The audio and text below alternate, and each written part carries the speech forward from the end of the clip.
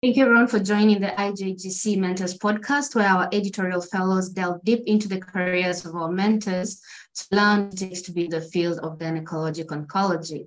Today, we have the honor of being joined by the leading genius that is Dr. Dennis Chi. Dr. Chi is a gynecologic oncologist at Memorial Sloan Kettering Cancer Center. He's a Ronald O. Perelman Chair in Gynecological Surgery, Deputy Chief of Gynecological Service, and Head of Ovarian Cancer Surgery, Department of Surgery. More than 20 years of experience in caring for women with cancerous and non-cancerous gynecologic disease, including cervical, uterine, and ovarian cancer. He has participated in numerous clinical trials and authored several books, book chapters, and journal articles in ovarian cancer. With editorial fellows, Vansa from Georgia, Ryan from the US, Teresa from Austria, Julia and Andrea from Italy, Nuria from Spain, Jennifer from the UK, Arthur from Taiwan, and I am Anissa Mburu from Kenya. Welcome, Dr. Chi. I will start us off with the first question. Dr. Chi, you are a household name internationally. What are some of the challenges you faced while building your practice and niche in the field of research?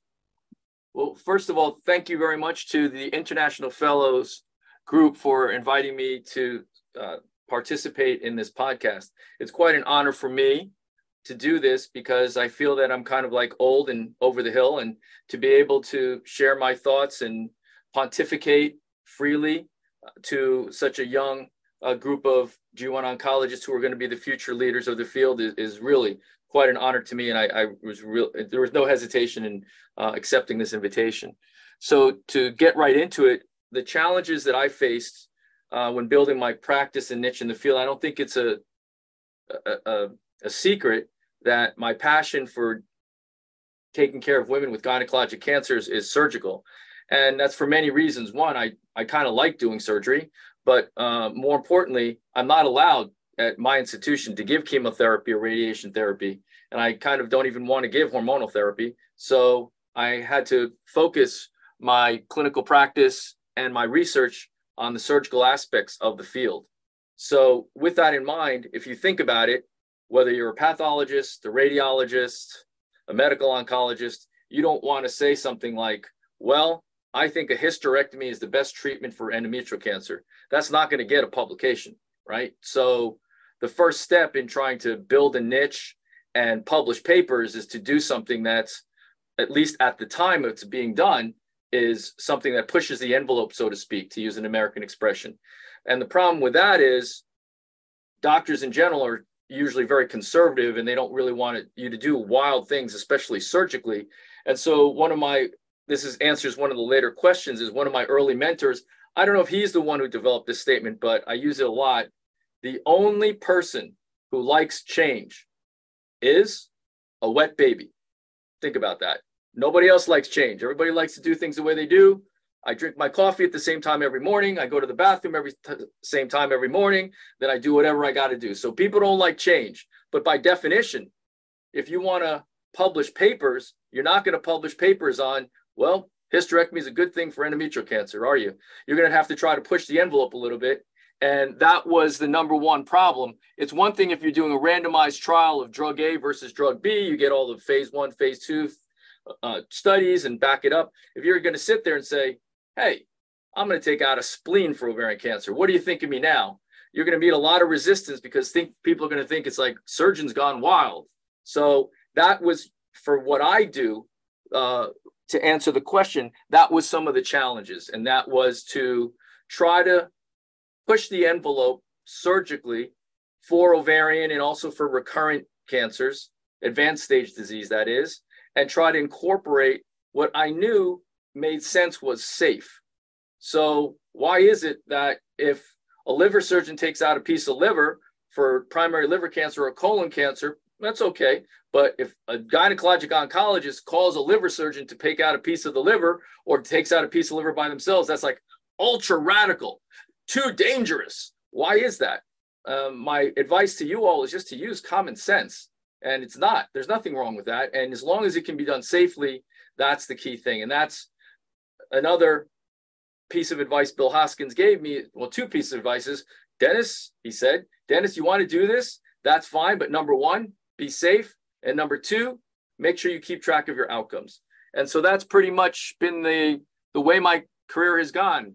I saw how we could do something safely, whether it's stripping a diaphragm or taking out the distal pancreas or whatever.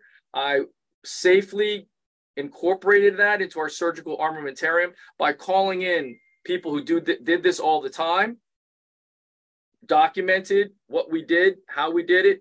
Number one, what was the complication rates?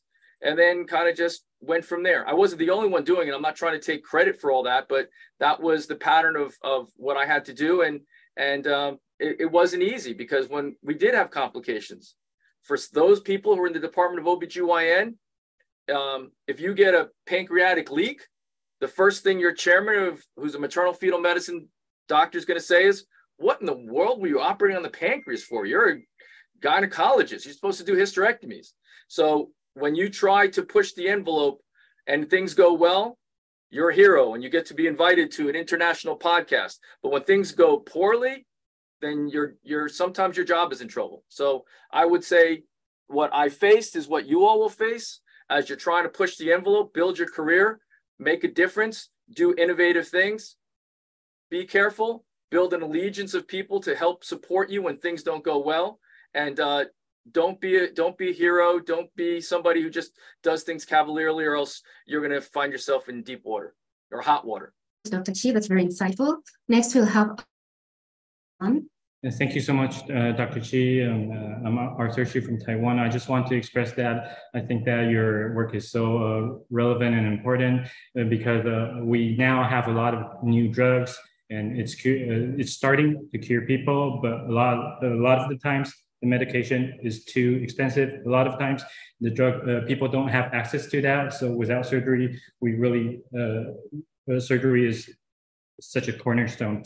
So I want to extend to extend something about your last answer. So you said that you have such a passion in surgery, and I want to say when more and more people in the GYN oncology are starting to do ovarian cancer surgeries in neoadjuvant, why do you persist in developing ovarian cancer upfront surgery? What is your motivation? Thank you so much. So let me just say that I think the thing that are my strengths are that, number one, I can read critically. And number two, I have common sense. And I'm not afraid to admit when I've made a mistake. And so when it comes to the role of surgery, especially for ovarian cancer, I was trained to do a lot of what other centers train their trainees to do for ovarian cancer. A THBSO omentectomy, maybe a bowel resection, but we really weren't trained to do cancer operations in the upper abdomen.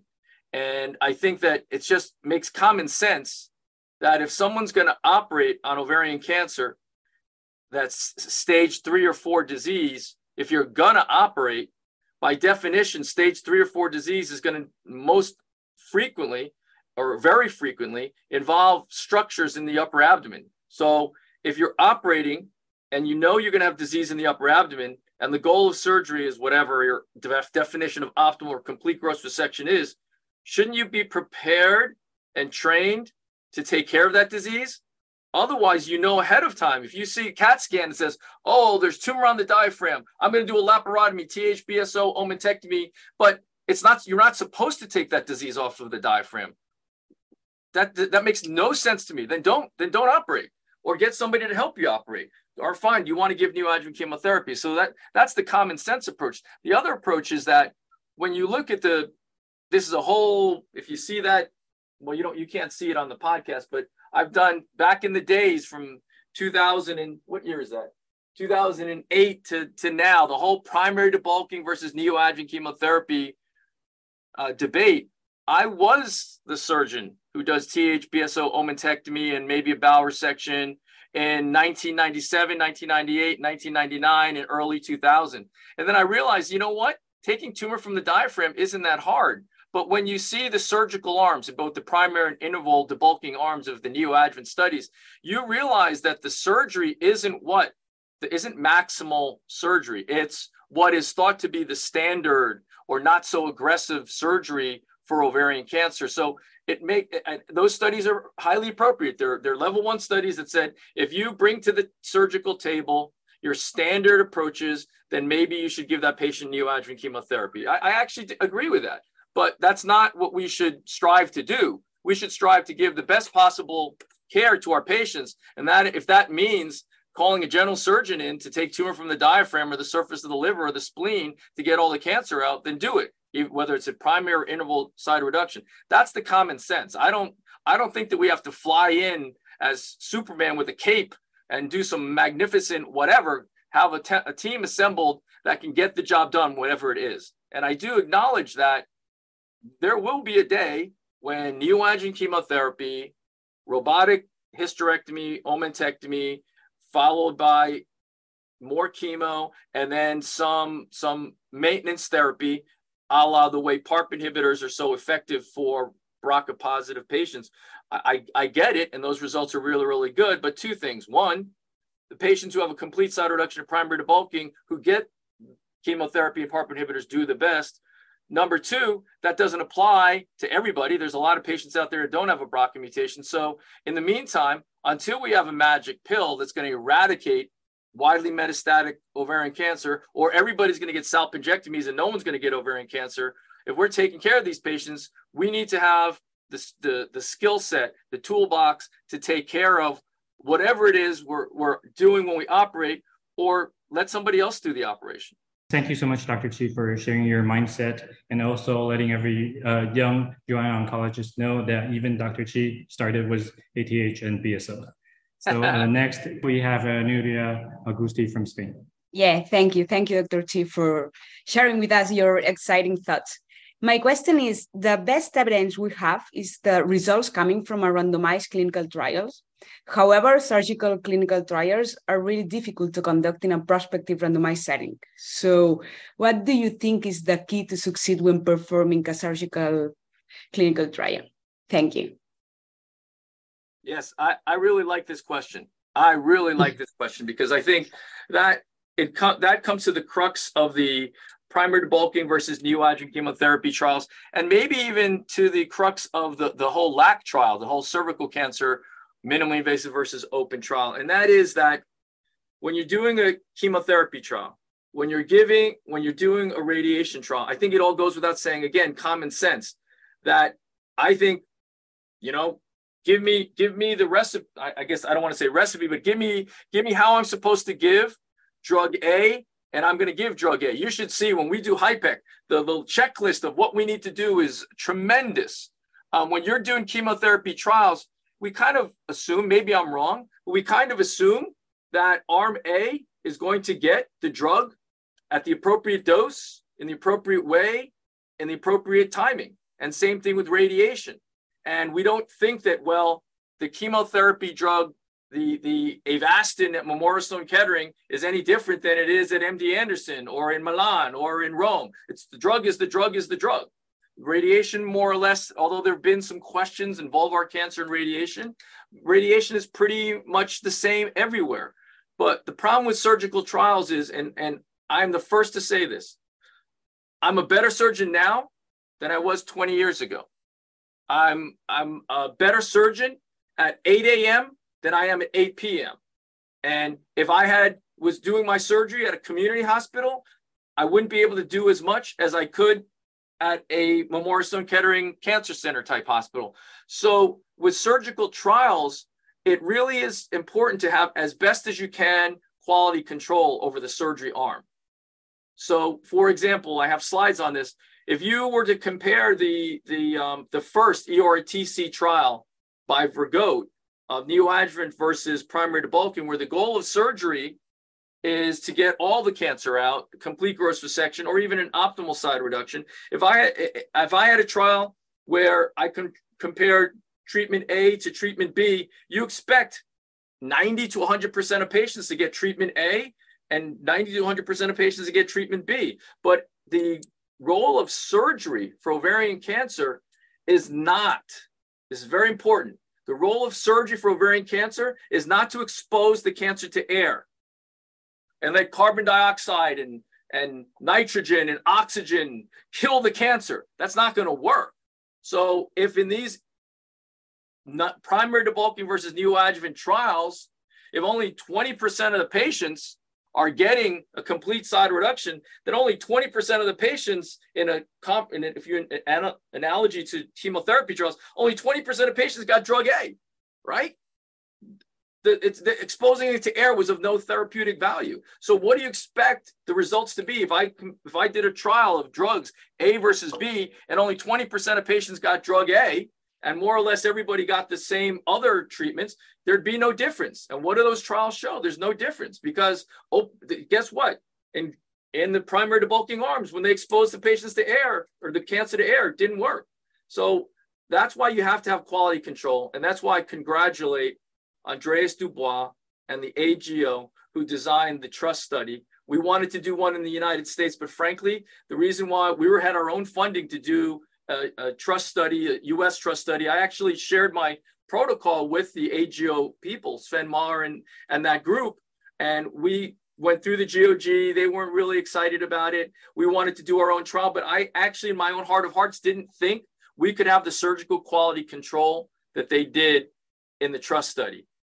The TRUST study people actually came to Memorial Sloan Kettering, where I think we do pretty good surgery, and they graded the centers, and on a scale of A to F, we didn't get an A, we got a B because our documentation wasn't that good.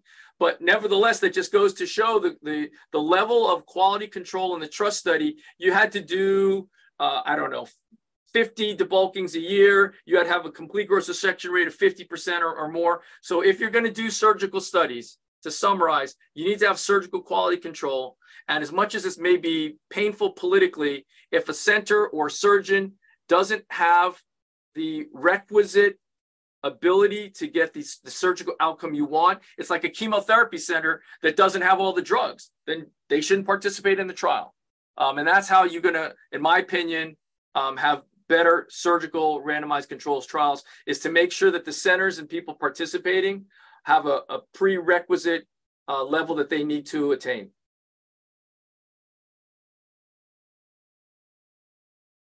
Thank you so much, Dr. Chi. I think that makes a lot of sense. Now we'll go to the UK, where we have Jennifer Davis Oliveira. Go ahead, Jen. Hi, thank you so much. You've already mentioned a mentor that had a great impact on you and some fantastic advice from that mentor. I was wondering if you had any other mentors of note and why have they had a big impact on you? Yeah, I mean, I got to start with my mom. My mom was a general OBGYN. My mom immigrated. This is not unique to the people on this call. Immigrated to the United States in the 1950s. She was a small Korean woman who didn't speak English very well and was trained abroad and was able to become a successful OBGYN, raise a family, put me through medical school, and the things that she taught me are, the importance of a hard work ethic. I remember her waking up in the middle of the night at 3 a.m. to go deliver a baby. Crazily enough, I was so appreciative to what my mom did and impressed by it. I wanted to go into OBGYN and take over her practice. But after a few months of being an intern in OBGYN, I realized I didn't want to deliver babies. I didn't want to wake up in the middle of the night to deliver babies. And I pivoted to doing G1 oncology. But she did teach me a lot about patient care and how it's very, very important. When you're delivering a baby, you got to just take care of that patient. And she taught me the importance of, the patient right there is the most important thing in the world for you right then and there. Individualized care is very, very important. You can have these sweeping randomized controlled trials, but to use the expression at the end of the day, when that patient and that family member are sitting there, you can't use generalized randomized controlled trials. You have to individualize that care for that individual patient and take care of that patient like she's your mother. And I don't say that to be corny. I say that to be true because that's what all of you would want from your doctors too. Very impressive, Dr. Chi, especially now that so many of us have run away from delivering babies, but there's still a lot that can be learned. So can we go on to Andrea Rosati from Italy? Thank you, Professor Chi. My question is, from the perspective of an highly experienced gynecologic oncologist, how do you imagine the future of surgery in our discipline? What role will it play with the advent of increasingly effective target and combination therapies? Will its use be progressively reduced or simply reshaped and integrated with these new therapeutic options? Yeah, that's great. A great follow-up question. I think I've been hinting on this, and as you can tell, I'm very, very passionate about what I do. And I just, using common sense, there's an American expression, don't throw the baby out with the bathwater. So once the baby is cleaned, take the baby out and then throw out the bathwater, and don't just throw everything out. And so I think the comprehensive surgery and effective medical therapy are not mutually exclusive. They should be complementary.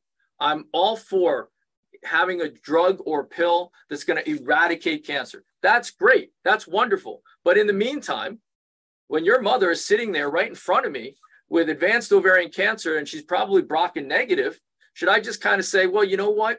In 5 to 10 years, we're going to have some great immunotherapy for you. So just got to sit tight. I'll give you some oral methotrexate and maybe some PARP inhibition and hope you don't get, a leukemia. And we'll just wait for 5 years until we get these new drugs.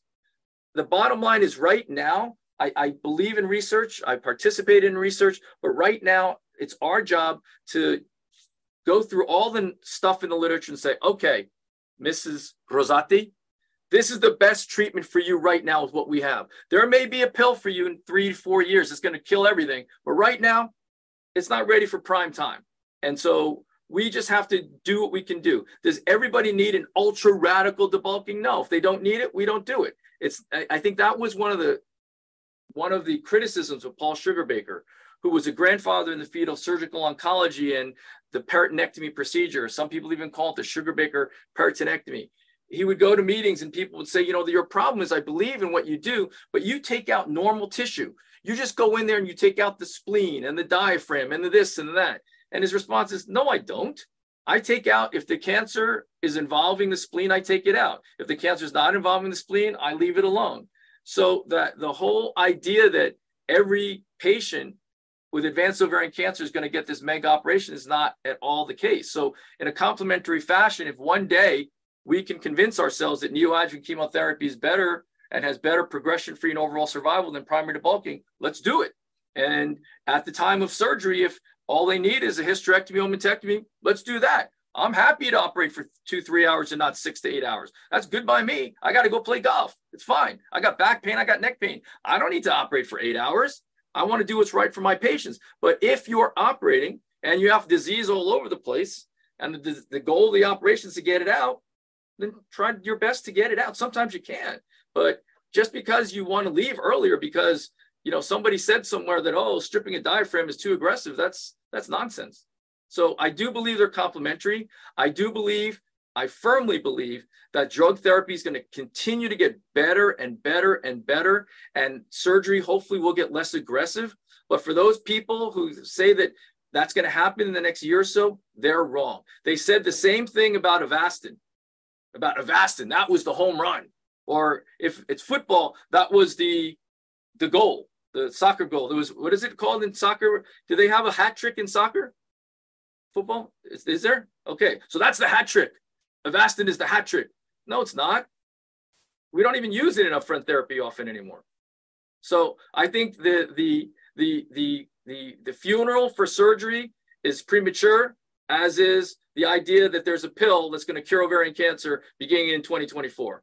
That's not here yet. And we still got to do what we can to individualize our treatment for the patients that are sitting right in front of us every day. All right. Thank you very much. Over to you, Ryan. Thanks so much, Dr. Chi, for joining us. This is Ryan Kahn from Memorial Sloan Kettering, I'm sure as you know. In moving forward with our careers, especially as young clinicians, young GYN oncologists, what are some ways you've learned to best deal with your setbacks, your failures, and moving forward from the past? And what are ways that we could learn and implement these as well in our careers?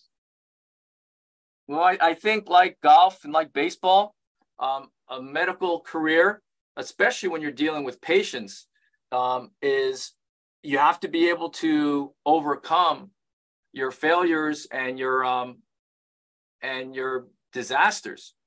And I think that you can't just be devastated when things don't go your way, and you really need to learn from your mistakes. In the papers that we've written on extensive surgery for ovarian cancer, we have more papers on how to prevent complications, deal with complications, anticipate complications than we have on progression-free and overall survival. Because if we were just to write all these papers and say, look how great we are, we did this, we did that, it wouldn't be very credible. And I think that learning from our mistakes, admitting that we made the mistakes and trying to do better, that's why we get better. And so it's a rocky road for people trying to start out on this field. When you're a surgeon, and there are complications with chemotherapy too. So I think that I don't say that we should embrace the complications, but we should accept the fact that stuff is going to happen. Bad things are going to happen. And if we keep on making the same mistakes twice, that's the definition of insanity, right? Keep on doing the same thing and expecting a different outcome. I think that we have to kind of learn from our mistakes and do our best to prevent complications and problems with our research not going the way we want to go. I mean, you just have to, that's part of doing business. It's part of the game or the specialty of G1 oncology is, the law of maximum entropy. Things are going to happen. Nobody lives to be 200 years old. People are going to die. Surgery is going to have complications, as is all medical and radiation therapy. And we just have to kind of do our best to minimize that and keep on moving forward and stay optimistic. I was in a meeting with a bunch of, I think it was a surgical quality assurance meeting, and I was in a meeting with all these different surgeons, and there was an orthopedic surgeon who did massive hemipelvectomies and all these things, and somebody made the comment, so Dr. So-and-so, you really are an optimistic individual. And he said, to do what I do, you got to be optimistic. And that's the way I feel too. Perfect. Thanks so much for that, Dr. Chi. Next, we're going to have Teresa Pond coming from Austria. Yeah, hello. Thank you, Professor Chi. You already gave us plenty of really good advices and important advices. I was wondering if you have anything in mind from the beginning of your academic career about advices, and especially which was the best and the worst one you've got back then. Let's start with the best, because that's easy. I think I told, and I'm not sure if this is going to be one long thing or it's going to be individual snippets. I think one of my, of course, my mother telling me that you need to treat all the patients as if they're your mother or your relative. I know a lot of people have said that, but I do believe it's true. If you do that, you're going to avoid a lot of pain and suffering. But I think the words of Bill Hoskins of the only person who likes change is a wet baby. B, if you're going to try to do something, that's fine, but be safe and record what you're doing. And the other one that I didn't say earlier is that some of the best studies that we can conceive of are those who, if you have a question that a patient asks you, like, why do we do this? Or why do you do that? Why are you recommending that? And if you don't really have a good answer, why, then that's a good point to start doing a research project of, okay, this is going to answer a very simple patient question. And so a lot of the things that we do, why we wrote a couple papers on, all right, every time we do a diaphragm peritonectomy, mobilize the liver, these patients are getting pleural effusions and getting thoracenteses and chest tubes in the middle of the night. So why don't we see what we can do to improve that? And so we started putting in chest tubes, which is a little bit controversial, I know, even in our own institution, but it's solved that problem. And so I'm very, very happy and proud of that tiny little research that we've done on that. So that's the positive, good advice I've seen. The negative advice,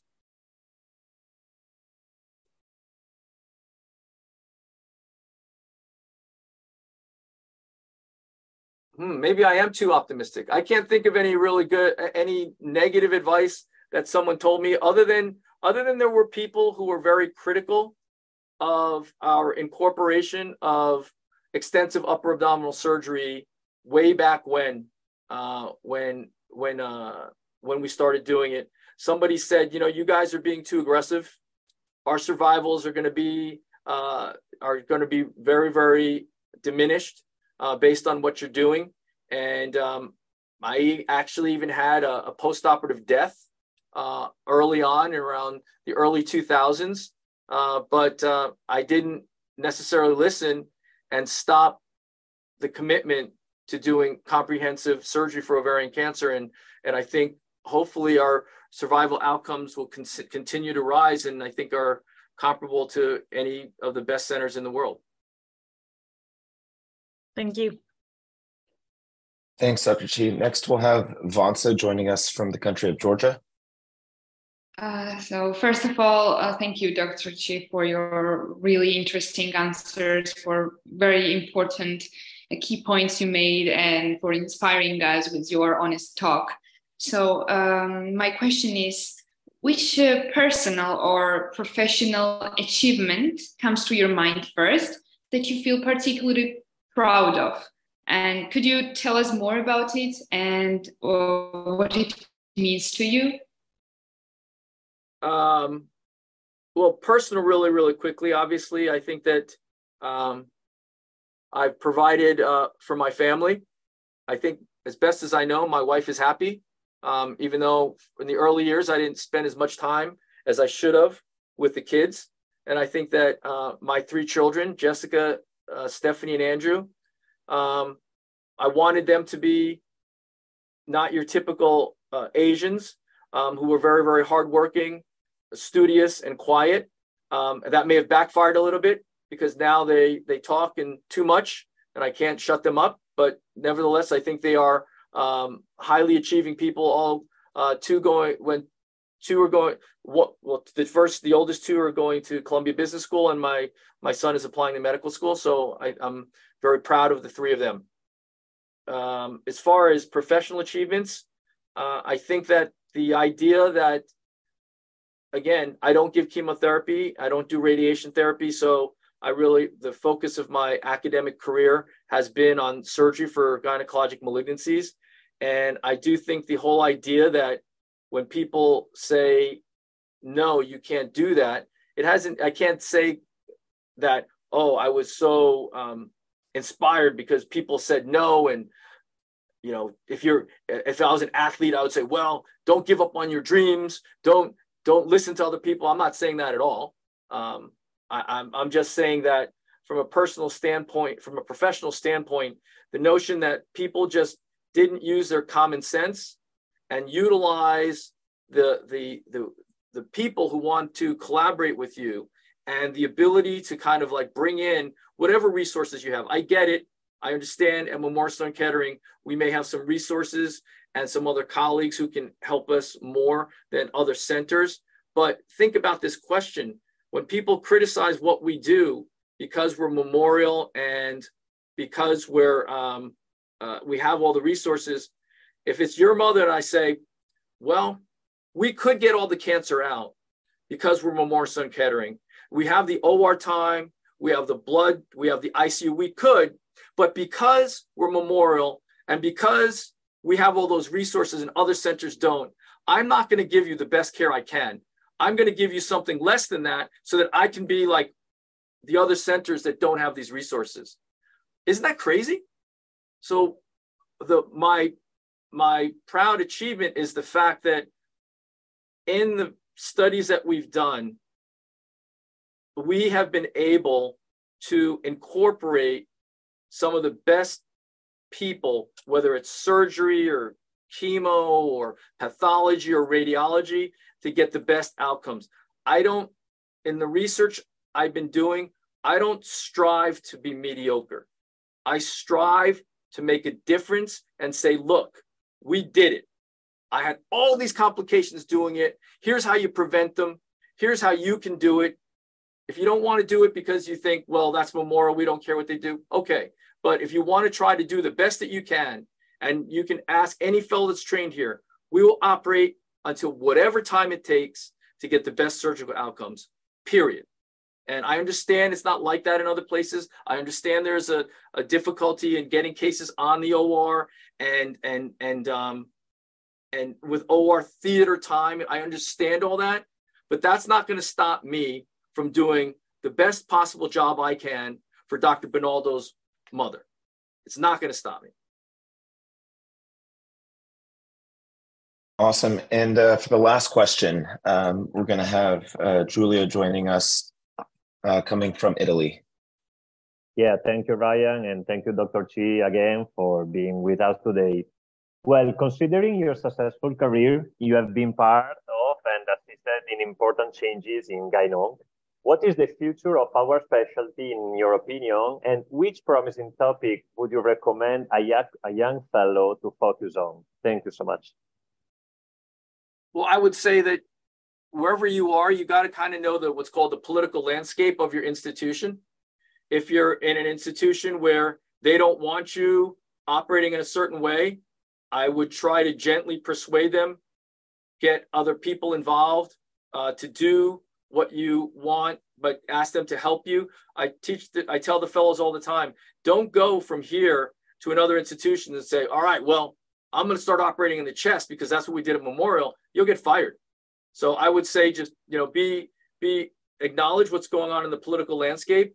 But I do think that we need to stand firm as people who are involved in surgery and still kind of have the turf battle and still keep the surgical part of G1 oncology. I don't think people need to necessarily publish only papers and only do research in surgery, but I think that we need to continue to train people how to do good surgery for gynecologic cancers. As far as the research component, I get it. I know there's more funding, there's more opportunities, there's more, the sky is the limit for immuno-oncology therapy, targeted therapy, all those things. And I definitely think that doing research in those areas is something that is very, very helpful as you try to build your career. So I'm not at all trying to say, don't do that, but I'm just trying to say, when it comes to an individual patient and your career, don't forget about the surgery and continue to try and understand the literature and contribute to the literature in non-surgical ways also. Awesome. So that concludes the podcast for today. Thank you so much, Dr. Chi, for taking time from your busy schedule to sit with us. It has truly been an absolute honor to learn from you both today and in my training. And now the world's going to be lucky to hear your thoughts and mentorship. Thank you to our listeners for joining, and goodbye.